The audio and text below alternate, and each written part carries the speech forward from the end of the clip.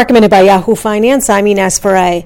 The Dow is up more than 500 points today. The S&P is also in the green, and the Nasdaq is as well. Bernie Sanders has dropped out of the presidential race. Oil is surging today with WTI up more than 2%, Brent up 0.5%.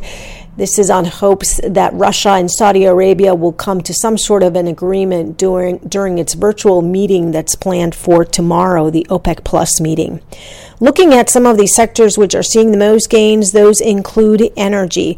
Disney is under pressure after Wells Fargo downgraded the stock to equal weight, mainly because its theme parks are closed, with the analyst note expecting those theme parks to return to normalcy within 24 months. For more Market Minute news, head to yahoofinance.com.